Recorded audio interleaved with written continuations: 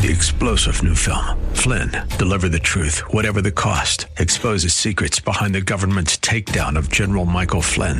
Flynn knew what the intel world had been up to. He ordered the first audit of the use of contractors. This set off alarm bells. He told the truth. He was the most dangerous person for Donald Trump to hire. They had to get rid of Flynn.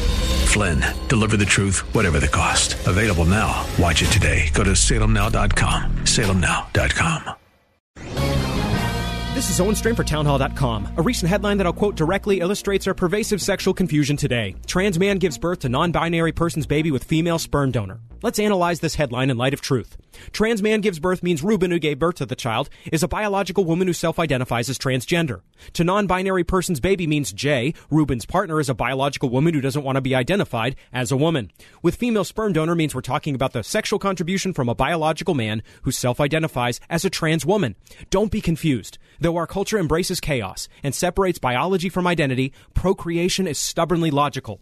Only the sexual contribution of a man and woman can produce a baby. Only a woman can give birth. Biology constitutes identity. Here's a revised headline. Despite much controversy, nothing about biology has changed. I'm Owen Strachan. Religious liberty is under attack. Alliance Defending Freedom is on the front lines of defense. Start at townhallreview.com.